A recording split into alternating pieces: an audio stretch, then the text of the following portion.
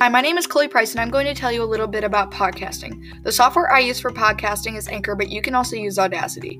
A podcast is a digital audio file made available for downloading to a computer or a device. A podcast is a recording of a topic the creator picked. The cool thing about podcasting is that you can express yourself, and you can also talk about whatever you'd like. Sometimes podcasts can be easier for businesses because that means they don't have to write things down. Podcasting can also inspire people to start a podcast, and it can also inspire a conversation.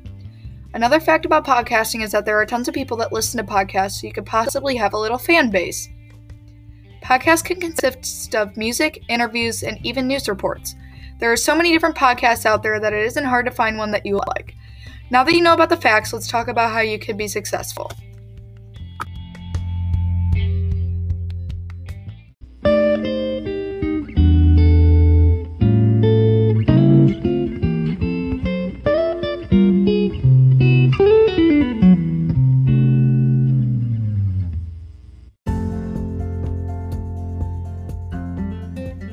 The way you have a successful podcast depends on the amount of downloads. On average, a podcast has about 131 downloads in 30 days.